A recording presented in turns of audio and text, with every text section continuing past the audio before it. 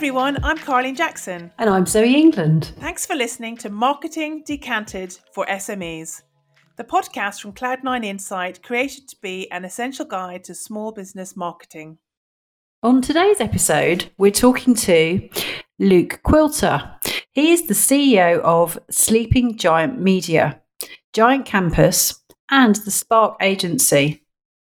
With over 15 years' experience in digital marketing, Luke finds an opportunity to share his experience with other businesses, aiming to make them giant through the powers of digital and business strategy.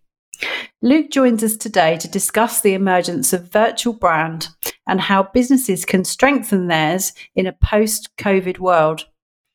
Thanks for joining and enjoy this episode. Hi Zoe, how are you today? Hi, Colin. Yeah, I'm really good. How are you? I'm very good. So today on our episode, we've got Luke Quilter. I'm really excited to have him here with us. He's the CEO and co-founder of Sleeping Giant Media, and he runs a multimedia, sort of multi-award-winning, in fact, digital marketing agency. And he is working with us on a few projects at the minute. So that's really exciting. He's working on our first PPC campaign. There's also a bunch of training. And so, Luke, how are you doing? Hi there. Yeah, well, thank you very much for having me. Yeah, just to sort of expand on sort of who we are, what we do. So we're Sleeping Giant Media. We've been around now for 12 years, and we focus on getting more relevant traffic to our clients' websites through paid search, SEO, and social media. And I've been spending the last kind of 8-ish months since the start of the first lockdown, trying to help businesses to obviously pivot, adapt, change to the world that we've been thrust into, and obviously the world that we will reach as well into the new year as habits and behaviours have changed. So yeah, really excited to be here, and thanks very much for having me. That sounds great, Luke. So tell us a bit more about what you do in terms of what's your superpower or what's your specialism in terms of what you and your business do. Yeah, so superpower. Wow, I'm not sure what quite. I don't know if I classify it as that, but we really. I mean, I think there's a lot of agencies out there, obviously, and I think they would all claim to do, to do a great job for customers and clients. But I think it's easy said, but much harder to actually deliver. So I think when we set the business up 12 years ago, it was focused around trying to combine both the sort of the technical understanding for search marketing and social media, which in itself is very, very technical, but delivering it in a way which is understandable, which helps people to develop their skills as part of that process as well. So it's combining the technical and customer service. And I think if that could be classified as a superpower, and I'm going to say it is, because I think, as I said, it's very, very easy to say and much, much harder to deliver in practice consistently, which is, I think, partly why we've got to where we are, because we've been able to do that for that time period. So marketing, in our experience, is a very broad area. And one of the things that we chatted about recently was the fact that more and more of us are having to be virtually perfect and thrust in front of cameras. I remember it was only a year ago that if you suggested to a client of having a video sales call, their mic wouldn't work or their camera wasn't working. I think they're probably just a bit camera shy, actually. And I know you've been working with a lot of businesses to help them with creating that virtual perfection with their sales team and other client-facing people. And so it would be great if we could share a little bit more insight with those listening around sort of what does that mean for your clients? Yeah, absolutely. Yeah, it's a strange one, isn't it? I mean, we've probably all had the technology, or most of us, in our laptops and around our offices in terms of the ability to actually communicate remotely. But I think pre-COVID, there was obviously a lot of people preferred the face-to-face meetings, which I can understand and obviously still do for a lot of different meetings. It's better to meet face-to-face, but we've then been kind of thrust into this world where obviously we couldn't do that, and suddenly we had to then use technology to communicate. And I think there's been a realization. A lot of people have gone, you know what, it's actually not as bad as they thought it might have been. So I think that as I said, it doesn't fully replace the face-to-face, but I think for some meetings and for some purposes, it can be as effective and potentially, a massive time saver, because you're not having to travel and do all those sorts of things. And I think probably a lot of us have have experienced the back-to-back Zoom calls throughout the day, and you're like, oh, God, that's, it's quite tiring, but it's also very, very productive. I think that the problem that businesses have found is obviously they've been forced into it, and a lot of them have just kind of switched on their cameras, they switched on their mics, and they've just kind of gone, right, this is me. And I think that actually that they need to realize that now that is a channel, that is the route to market that obviously once was your office. And, we all made our offices, most of us made our offices look really nice and impressive so that someone walks through the door and they have a very good first impression. The difficulty now is obviously the first impression is what they see through the camera. And obviously if you've got messy backgrounds, if you've got poor lighting, if your sound doesn't work, if your camera's at a funny angle, pointing straight up your nostrils, down on the top of your head, those are the things that people will see. And obviously, yes, there's an element of authenticity. People want to know that, we've all been, as I said, thrust into this situation. So we're never going to be, perfect to be set up. But there's wins there. There's opportunities to try to up your virtual game so that you leave a good first impression, and that then sets you up for potentially a more productive and beneficial sales call or team meeting or whatever it might be. And I think that's what we've been trying to talk to businesses about, as one of the things that we've been talking about. But that's something we've been talking about to try to say, guys, it's not just an IT thing now. It's a marketing thing. We've got to have a think about what we look like, how we come across, and how that happens in a virtual environment, because it's potentially a very important touch point for businesses to communicate with their clients and their teams. And those touch points obviously, lead to either positive or negative outcomes. So trying to influence in a way that ends in a positive one is something that's obviously really important for businesses to do in the virtual environment. Yeah, so that's really interesting what you've touched on there, Luke. So I know certainly here at Cloud9, we've been doing quite a lot of personal brand within the leadership team, just to understand, how we're coming across and also how we can be seen as thought leaders, and having those roles, the sort of marketing hat, I guess, outside of the marketing department. So what's your sort of view on that, and any sort of trends around that you're seeing? Yeah, I think it's really, really important. I think what the pandemic's done is it's humanized everything a bit more. And I think, the big businesses that have been operating in a very corporate way haven't really fared so well. I think they've kind of, they haven't shown their personality. And I think that's to a degree been, felt by people as quite cold. And I think that's always been the case. So I always would suggest that businesses try to bring more personality, because I think, people buy from people. I think it's really important. But I think that the pandemic has accelerated that trend where people wanted to see faces, and they wanted to see people, and they wanted to know that people are there taking care of them and thinking, behaving appropriately towards their customers, to their staff, etc. Because it is such a humanizing event that's affected everybody across the world pretty much. So I think it's accelerated that trend. And I think businesses moving similar to yourself, where you're focusing on people, your team, thought leadership is a great place to go, because I think that's really great for businesses to see you in that light, to say, right, they're leading the way, they're focusing on their staff, their team in a positive way, because it will humanize the business. It will mean that actually they can go, you know what, I trust them, they're doing a good job. And I think from a marketing perspective, that's really powerful. And I think that the virtual world has enabled us to do that. So, we were previously talking about, getting more involved with social media to our clients, and talking about video content, doing more of that. Pre-pandemic, it's always been, that's something that we think is really important. But I can't stress the importance of it enough right now. It's really, really important, more so than it was before, to have that face, to kind of get out there, but let people see you as a human, and not be that face, that faceless corporation, that kind of cold business that doesn't necessarily care. And I think that, personal branding, thought leadership is the most effective way to do that if you can, certainly in the B2B space. Yeah, it's been a great investment internally. I think we've had to also include some social media training, because part of getting your brand out there is through this people's social media as well. But I think what we were trying to do is to just empower, you could say, the team to know that they too had a voice in the thought leadership, and to show them how to do that, because there's only so many hours in the day, no matter how many marketing people. And there often is an expression, which is everyone's in marketing, aren't they? So having that sort of employee ambassador sort of training has really helped with that. And your point about having a human face to your business, I think one thing that we've all craved more than anything, especially during lockdowns, is that human connection. And I guess being able to virtually meet people has probably helped with that as well and build on those relationships, but different than the norm. How would you, if you were working with clients and helping them adjust to this new norm, what would you say are the main differences and things that they need to really think about?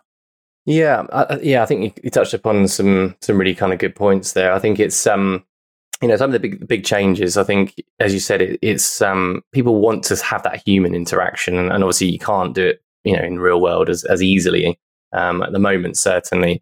And so the virtuals are kind of the best alternative for a lot of businesses. I think, as I said, it's thinking about what people see in that kind of that camera, and it's like, if you've got a really messy background, if you're wearing a really kind of casual t-shirt, these are things that you wouldn't do in that real world, and I think sometimes we just got to remind ourselves that may have been okay at the start of the pandemic when everyone was just, to a degree in the panic stage of the curve, and we did a lot around the change curve. They were in the kind of that, just trying to simply survive, adapt, and kind of work out what on earth's going on. And I think it was okay then, but I think we now will be in a world where actually this is part of our normality. Like, we are now, used to this technology, and therefore we will probably, when we have meetings, go, do we have to do that face to face? Okay, well, that'll save me about 4 hours of travel time. So you know what? I'd rather spend that time with my family in the evening or whatever it might be. I think the life balances will have been called into question more than ever for a lot of us who have worked remotely that weren't previously working remotely. And so I just think we have to think about what that means for, how we come across in those virtual interactions, whether that's, just looking at your, what you wear, certainly on the top part at least. So that's what's going to come through and as your kind of first impression. So that, I think, is something the businesses have to consider for their workforce. And you mentioned it just before there, that when I talk about social media, I'm not necessarily just talking about the company profile and the company social media accounts.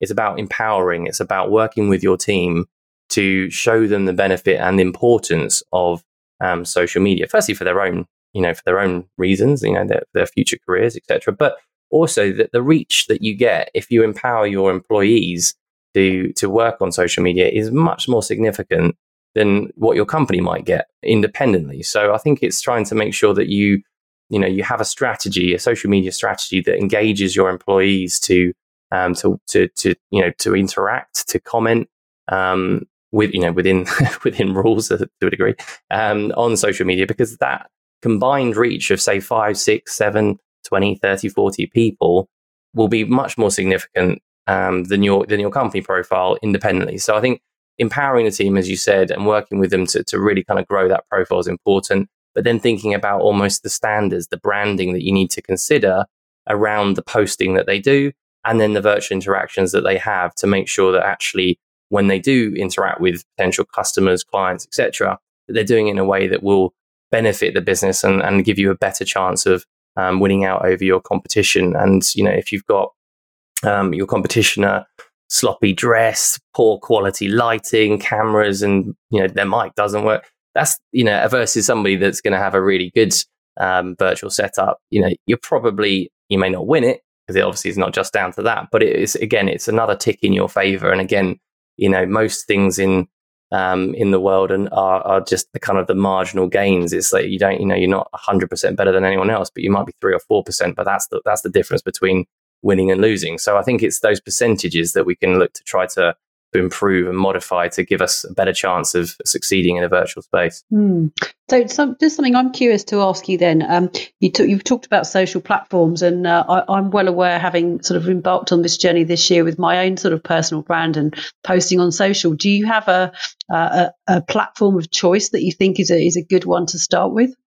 Yeah, I think it's always down to, again, the classic answer for this one is always, it depends on your customers and your clients in terms of what's their preferred social channel. So, you can have your personal favorites, but it's always got to be driven in the marketing space. Like any marketing decision is about what your customers' behavior is, where do they go, what do they do, and that should then dictate your decision making around what you do. I think, broadly speaking, in the B2B space, LinkedIn has come on leaps and bounds. I think in terms of its over the pandemic, it's very much seen a kind of a massive uptick in kind of usage statistics, because that they've constantly updating their kind of platform, their algorithm. There's obviously more video content. They've got the live facility that they've kind of moved to more of a standard social media social sort of platform compared to where it was in the beginning, which was obviously just about recruitment. So they've moved quite far away from that. That's one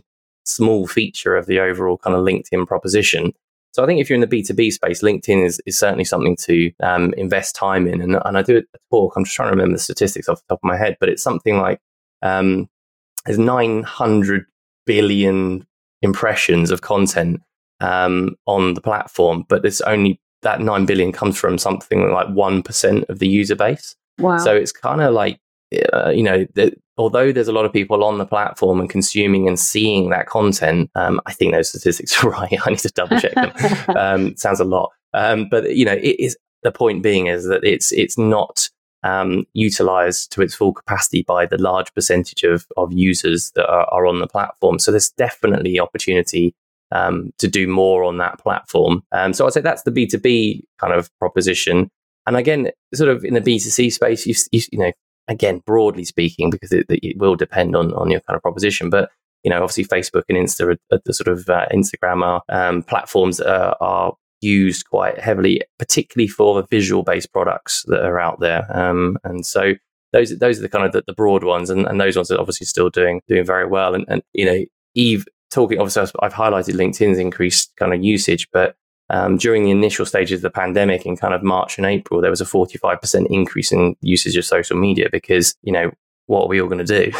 We can't do much else. And I think, again, there's a good chance that usage rate will not necessarily stay at those levels, but at the same time, it's escalated the trends for those that weren't using it either much or at all, that now are, because they've experienced it. So I think it's moved that trend line a little bit further forward. And so, I think socials are a very, very important channel, and will be for the next, for 2021, where we're going to have to keep on focusing on that personal branding, talking about authenticity, thinking about health and safety, all of which is really important that you put on social media, because those will be the interactions that people will be kind of really caring about. So you're going to make sure that you're doing a good job to ensure that you're putting all that content on your social channels and making sure people see that you're doing some really good stuff and valuable things for your customers, your clients and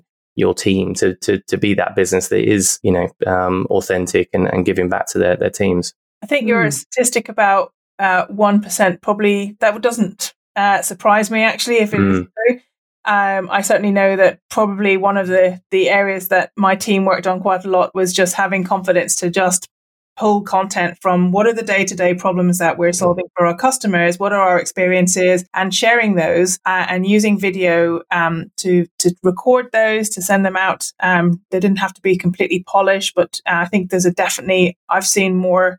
It's still sort of at the early stages, but I've seen more and more video content and things like TikTok, for example, which the younger generation are consuming. So I think that definitely, and I know if I look at my husband, when he wants content, he goes to YouTube. Actually, everything he YouTubes. Yeah. So it's becoming quite important. Yeah.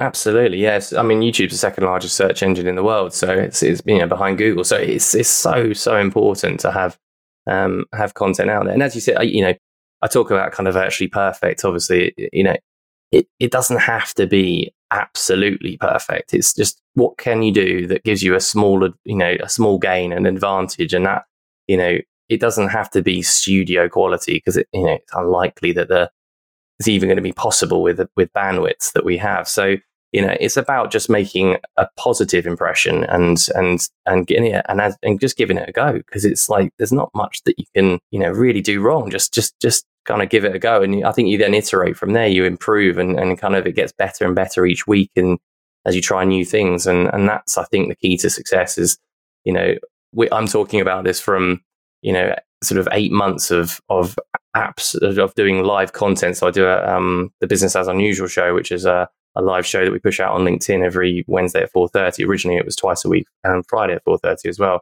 And it started off as a Google Hangout that we just posted, and people joined and kind of got involved. It was a bit crazy to start with, and then gradually, as we kind of improved our knowledge of the technology, it's moved to a thing called OBS, which is open broadcast software. We've got games, we've got lots of interaction points, and it's broadcast on YouTube, on LinkedIn. So it started off very, very simply, and it's just evolved as we've got better, and I hope say better, hopefully better, and to the point where it's quite a pretty professional production quality. So I think it's about that first step and making that first step and trying it out, working on things and that are great, and if it fails, it fails, and move on. And I think that's I think the challenge that people face, that fear of failure, that fear of getting it wrong, which I can understand, and I think that's where employers have to provide guidance, support, empowerment, so that actually it's like, guys, don't worry about it, give it a go. And actually that's sometimes enough to get people to try it, because they're worried about saying something wrong in a social platform, or they're worried that the company's going to come down on them if they say something wrong. So I think it's empowering them to do that, and giving it a go, accepting it won't all be perfect, and then improving it as you go. That sounds great. So there's some good tips in there, I guess, around picking up your broadcast that goes out weekly and regularly tuning into that to see what new ideas you're bringing out to market, I guess. So moving back to sort of more general marketing, I guess I'd be keen to understand what your view around sort of partnerships is. So my role is very much around working with partners, and we do get a lot of our new business from referrals from our partners. So I'd be keen to understand if that's something that you guys do. Yeah, absolutely. Yeah, I mean, it depends on your kind of view, but my view has always been is that we're great at the things that we do, and if we're not great at it, then we don't do it. Because if you try to kind of do something out of your area of expertise, I think you're found out pretty quickly. And I think way back when when we tried to build websites, right? Like I think this is year 2 or 3, we're like, we could do that. And they were okay, but they weren't great. They were all right. I built them myself, and that in itself is dangerous straight away. That there's a problem if I'm getting involved with that sort of stuff. But they were functional. They did the job, and the clients were happy. But they over delivery, the time it took was just ridiculous, and it was, it took me away from something I should be doing. I should be doing something else, definitely, and it took us away from our kind of core. And so I think that I think that what we've sort of subsequently learned from that early lesson is that stick to what you're really good at. And if there's a book by Jim Collins, and it's called The Hedgehog Concept, and it's about doing what you're brilliant at, and what you can be world class at, and if you can focus on that, that's how you win in the sort of the long game. And I think what is important about the partner network is that we've got a similar network of partners that we operate with, where they're either in a different geography. So we have we're part of what's called the DAL initiative, which is a group of European agencies that essentially have shared learnings, best practices across borders, which is fantastic. I think that's going to be potentially very useful in the coming months with obviously the B word, the Brexit, on the horizon. That might be something that we can look to sort of tap into for our client network as well. But also working with other businesses and partners that provide a service that sits outside of our core expertise. And I think when we get a client request, which is, can you do this? We don't go, oh yeah, no, we can try that. We go, no, we can't do that. But we've got 3 people who are brilliant at that. Have a chat, and I think that that leaves that means that we have a great relationship with that client, because we're not trying to pretend to do something that we can't. We can introduce some potentially great partners that we've worked with in the past, and hopefully everybody has a better experience. And yes, we lose that revenue, but I don't think we do. I think it's short-term revenue for long-term losses, because you spend your time doing something that you shouldn't do. You may not have a great end experience. You may lose that client's other bit of work that you've been doing, or we waste your time doing something that you shouldn't be doing and should be spending your time on other things that might be more valuable. So, partner networks massively important, I think, for businesses, and particularly in the time of pandemic, it's been really nice to be able to have those networks to then either pick up those inbounds from them or support them and send requests their way as well, which has been great. Has that happened with your customer base, where maybe, I don't know, a hotel chain might be promoting themselves through a local restaurant or other local, you could say, attractions? Have you seen that much, or does it partnering tend to happen more at a sort of level where organizations might have some close connections internally and look to promote each other? How have you seen that working? So predominantly, we get requests where someone says, we're looking to build a new website, but we're not quite sure which way to go. Do you know anybody that can help? And so, that's kind of probably 60% of the conversations that we have is generally that. And as I said, we don't, just to be clear, we do not build websites anymore, because we're not great at it, and it's not something that we're sort of interested in doing. So it's generally it's kind of those sorts of requests. But to be honest with you, we have had clients that get in contact looking for very obscure requests, and it might not be then our partner network. It might be that actually we have to then send it to our team, and they're going, and they may know someone that knows someone that knows someone, and it's that kind of trying to look at how we can help support people. And I think we're strong believers in kind of reciprocity, trying to help people as much as we can, because I think it comes back full circle on yourself. If you kind of help enough people get what they want, then you can get what you want in life. And that's a quote from Zig Ziglar, one of my favorites. But I think it's generally it's the more about the technical things, how we can kind of, they need this, but at the same time is that we try to link people up, because I think if you can do that hopefully helps them to put you in the contact with someone else who's asking about paid search, SEO, or social media in the future. Never has there been more an important time for trust to be in sort of really important for our business and other businesses. And I know that during the pandemic, for example, my 16-year-old son would be looking through websites and he'd be saying, "Oh, Mum, we can't go there. They haven't got this on Trustpilot," or they look at their reviews. And what's your advice about how organizations can build up that trust through being virtually perfect, through other marketing initiatives that they're doing? Yeah, absolutely. Trust is fundamental, and it's I think the interesting thing at the moment, and again, one of the talks that we do, which is around what we call marketing in the new world. So one of the points that we talk about in that, one of the things that you need to consider is around trust and reviews, and it kind of goes again back to sort of, to a degree, the health and safety aspect of the world that we live in. We didn't, to go to book a hotel or to go and have a haircut, we didn't have to worry about health and safety so much, a little bit, but not to the levels that we do right now. And so it's really, really important that you kind of build that trust. And I think the sort of general advice I would say for people is that they might have, say, 60, 70, whatever number of reviews that they've got that are all great. But if they're pre-pandemic, so if they don't reference what's been happening in the last sort of 2-3 months particularly, then they're not going to give the kind of the user or the viewer that real confidence that they need. So I think it's about ensuring that you have relevant, timely reviews, because that will be the thing that will really empower your son, yourself to kind of go, yeah, actually, they're taking care of us if we go there. Because I think pre-pandemic it is a different world, isn't it? So talking about all the bits that are really important then aren't the bits that are really important right now. So I think having recent reviews is extremely, extremely important.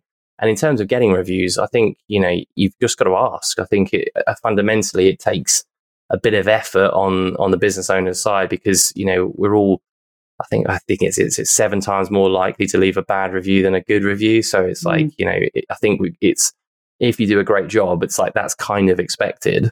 So I think it's a case of, you have to ask, you have to say, look, would you mind reviewing me on Google? Would you mind reviewing me on TripAdvisor? And making it a bit easier for your customers, whether that's face to face, whether that's via email, whether that's via social media, whatever it might be. But I think it's important to ask and to encourage that that review process to happen, particularly so that you can address any people's concerns.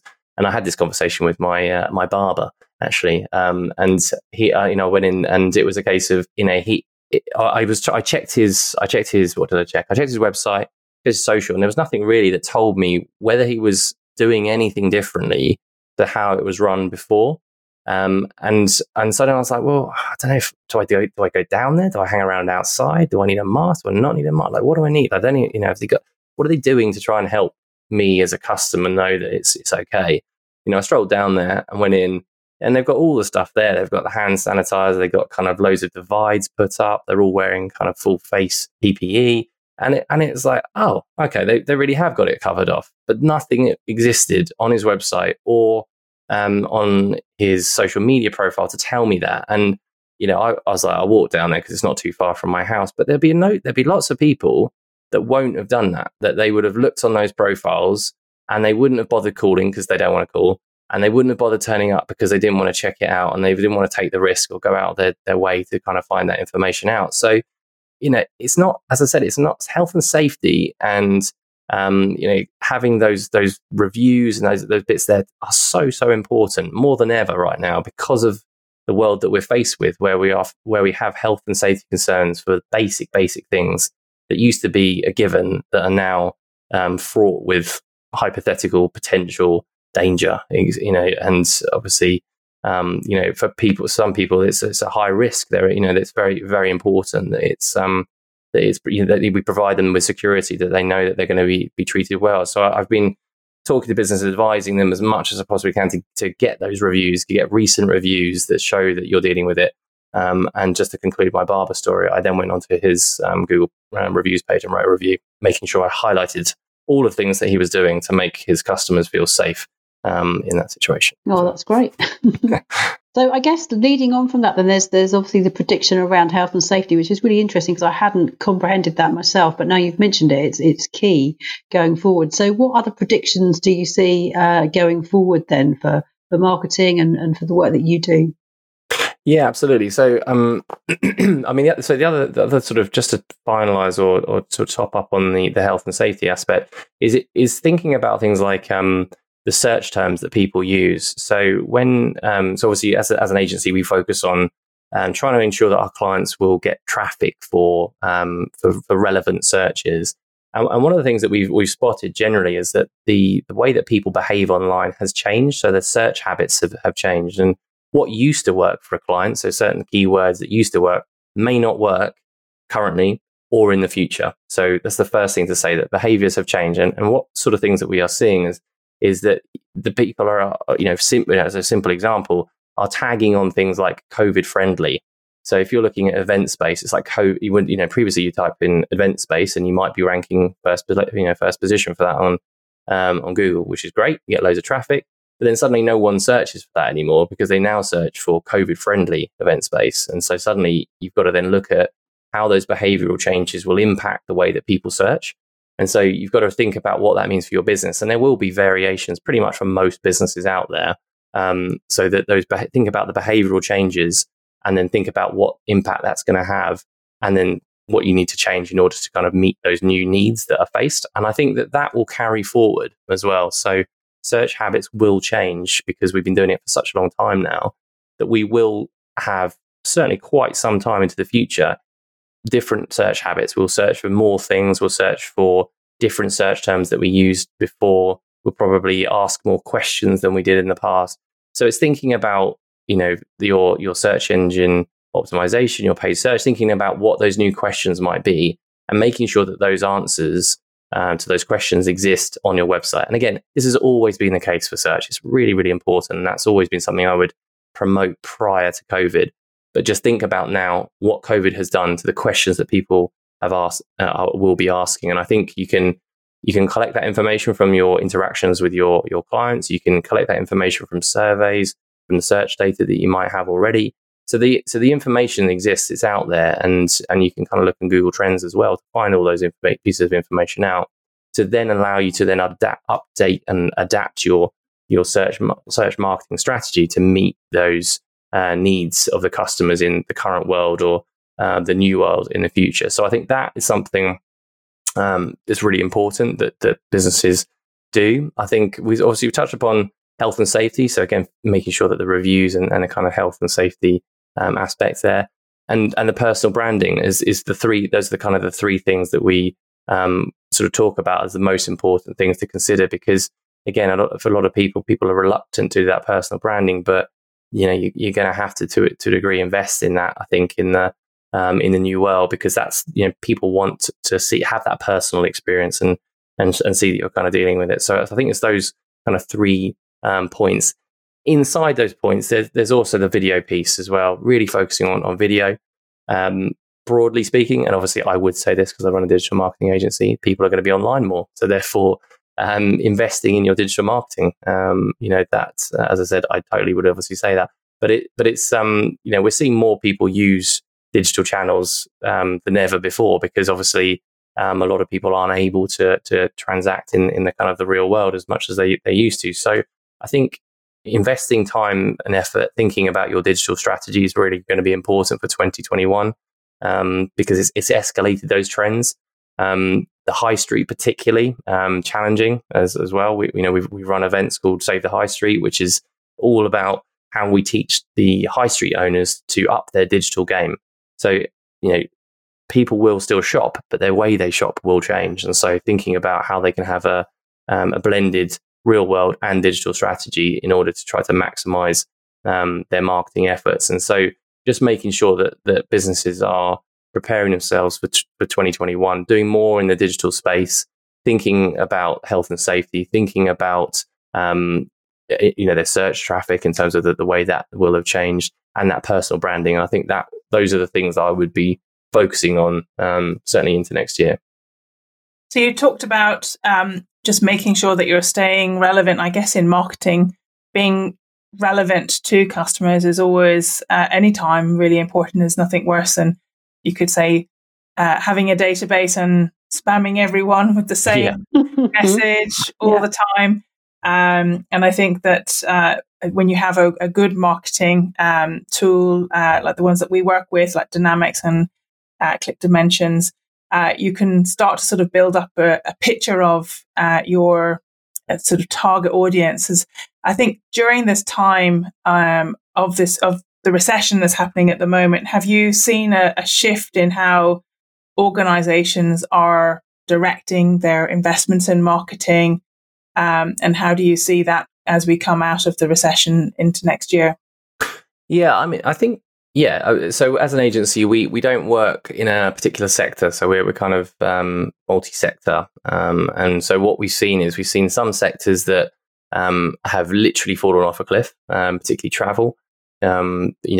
Almost there's a line in the analytics where lockdown happens and it just disappears. And obviously there's most people will go know the kind of the rules. If you keep on investing in marketing, you're going to come out stronger at the other end, and that's all well and good. But if you don't have the budget, that's not possible. So there has been just a scenario for a selection of our clients in certain sectors where they're just like, look, we do not have any money coming in right now.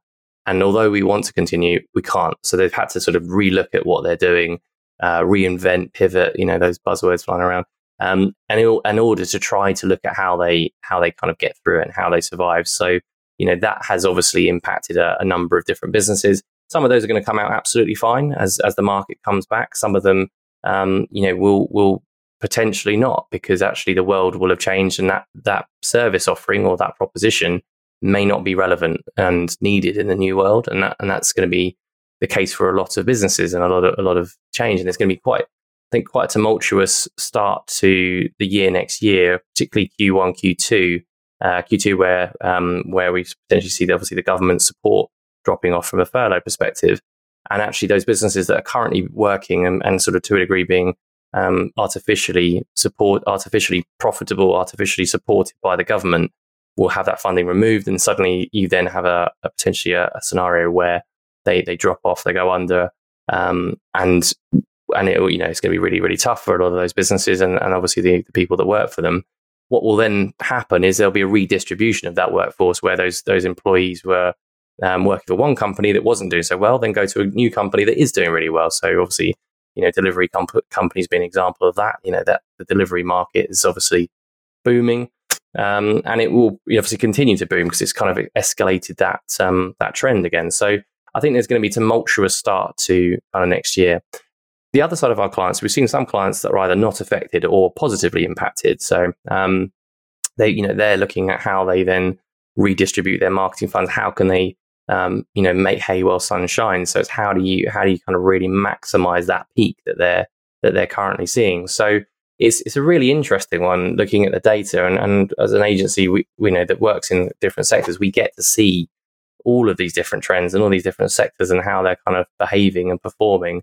And it's really ups and downs. There's some clients, as I say, loving life, and some that are really, really struggling. It's very difficult. So I think it's got to be, people will be looking at how they reinvest their marketing as we move into next year, because I think there's still some unknowns in there, unfortunately. I think we're going to reach the Christmas break. We're all going to be like, oh God, I'm done with 2020. That was done, and then we're going to have a rude awakening in January. And it's like, oh my God, it's more of the same, because we're not through this yet. We can't quite kind of run out into the streets of jump for joy or the rest of it just yet. It's kind of, it feels more positive, but at the same time it's also feels like there's more to be done. And we've got Brexit in there as well, so we've got some real big uncertainties, and I think that we're going to probably see people being a little bit cautious, but the businesses that are going to be looking at Q3, Q4 of next year and thinking actually things will start looking better, might start investing in Q1 and Q2, because they're kind of going, I think the end of the year is going to be really good, so I'm going to invest kind of now. So I think it's going to be those businesses that firstly have the cash reserves and have got the bravery there, or they've just been doing really well because of the pandemic anyway. And those are the ones that are going to really go for it in sort of January and February, March, and then into Q2, ready to sort of hopefully see that really positive market swing in kind of Q3 and Q4. And the reason I think it's going to be quite a strong end to next year is because this isn't really like a recession that we've ever seen before, where we've essentially been providing people money even if they're not working. As a government, the government's been providing money to people, saying even if you're on furlough, you're generally hopefully doing all right, because actually your costs might be lower because you're not traveling potentially. And I'm speaking broadly here. I know This is not the same for everybody. I've definitely heard that in some cases. Yeah.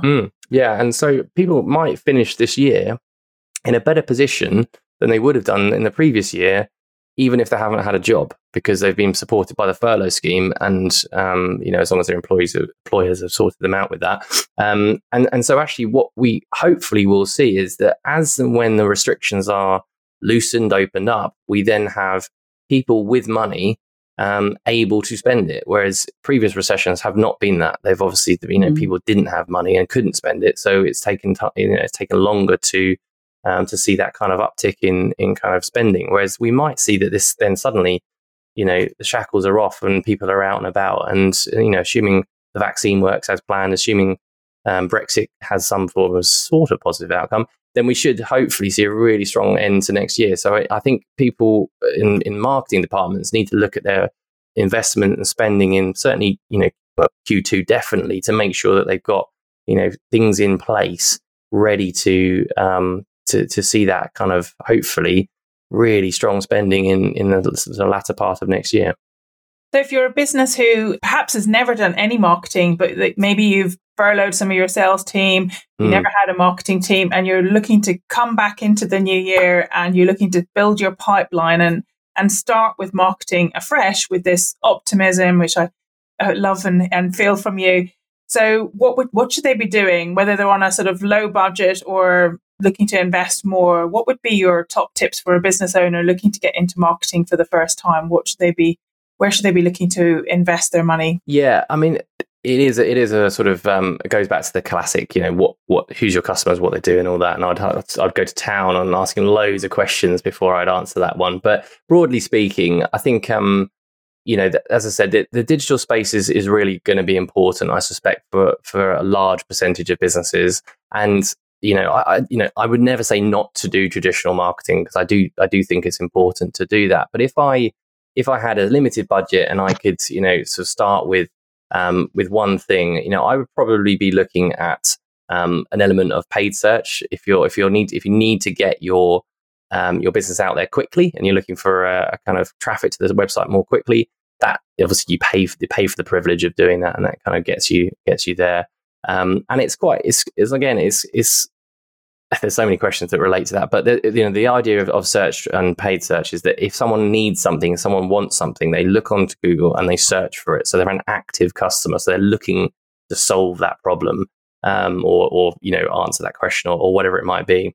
And so paid search, SEO are fantastic platforms because you're likely to have people who almost are self-qualifying because they're asking those questions and they're telling you that they need it. So if you can be there to provide that answer, provide that solution, you're kind of getting them in probably sort of mid to the bottom of funnel. So we're talking about closer to the point of conversion.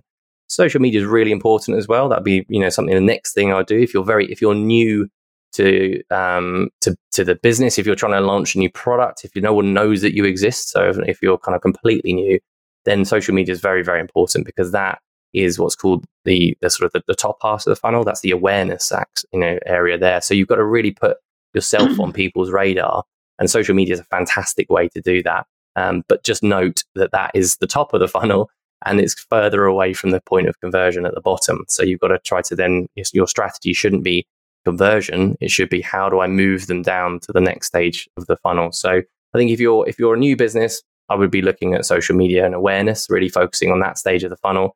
If you're more established, if you've been around, people know that you exist, and you've identified a specific need that they look for online, it's thinking about your search, whether that's SEO or PPC. I think those are probably how I would simplistically try to divide those two different markets there, in terms of new businesses to that essentially nobody knows they exist, versus businesses that are a little bit more established looking to make more of their marketing. Brilliant advice. Thank you. Yeah, that's great. And obviously appreciate, if you had more time, there would be a lot more questions in there, and you don't want to dive into the detail, I'm sure. So we've had a lot of really good ideas and your predictions for the future today. So following on from that, what would be your recommendations in terms of books they should be reading this about their business, or ideas for what they should be doing next year? That's a good question, like that. So I mean, there's a book called, I've referenced it already, which is Good to Great by Jim Collins. I think that's a fantastic book. And I think there's some really good messages in there, which are very, very relevant right now with the pandemic. So I think that is, and almost like the world that we've kind of been living in right now. So I think that would be something I would definitely recommend. I would also look at Rich Dad, Poor Dad by Robert Kiyosaki, one of my favorites. Love that one. And to be honest with you, I would just try and buy them something motivational right now, because this year has been a challenge. So I think it's like trying to keep it motivational, and keep it kind of like, let's keep going. Because I think we need to all, and we should all just take stock of the year that we've had. What have we learned about ourselves? What have we learned? What do we like about how we've reacted? What do we not like? What do we can do better? How can we improve? It's a great time to kind of consolidate of everything that's kind of gone through, what we've all kind of been dealing with and going through this year. But I also think we've got to be very careful that we don't have this mindset of, that's done. Really, not much will have changed in terms of actually where we are. There's still the hope. There's still the focus on the vaccine, which is great, and we're rolling it out, which is really, really exciting. But we've just got to keep that kind of that mindset of keeping our focus on on the next right thing to do, rather than relaxing and going, it's all done, because it isn't. We're not through this, and we're going to have Brexit. We're going to have some other stuff in there. So I think book-wise, motivational, positive, and keep them reinventing their business as we enter in this mad new world that we're going to live in. Yeah, sounds like good advice. Yeah, fantastic advice. Maybe a gratitude and reflections journal would be good then. Perfect. Yeah, absolutely. Yeah, I think we've got in the office when we're allowed in there, we have a gratitude wall. So and we got the team last year in January, and we're doing something in January as well, which is based around Blue Monday, which is I think the 18th of January this year, which is essentially supposed to be the most depressing day of the year. statistically, because of something to do with the furthest away from the holiday, all of your credit card bills are due, all that sort of stuff. So it's apparently that we turn that into what we call Purple Week, where we focus on loads of things that people can do to kind of build that that kind of resilience, that kind of mental health aspect. And last year we did the Wall of Gratitude, where everyone had to write, or didn't have to, they could choose to write something that they were really grateful for. And I think, that's a really, really good idea. I think book-wise, writing a journal of the things that you should be really grateful for. And, I hope that, I know it's really tough for some people, but I really hope that this year there are lots and lots of things to be, really grateful for, as well as all the challenges as well. But actually there should be hopefully some really things that we can look back on and go, you know what, actually that was brilliant. And that brought me closer to my family or to my colleagues or to whoever, which is something hopefully that we get to carry forward and remember for the future. Yeah, I'm sure there's be a lot of reflection that people will have done or changed careers or realised they went in the right place or with the right person. There's probably lots of that and nothing like slowing down time to help us think about things that we really want that make us happy. Well, Luke, it's been absolutely wonderful chatting with you today, and thanks for sharing all your fantastic insight and for your ongoing help with our own project. And for anyone listening that would like to hear more about future podcasts coming up, you can go to www.cloud9insight.com/podcasts. So goodbye for now and see you next time. Thanks very much. Goodbye. Thanks, everyone.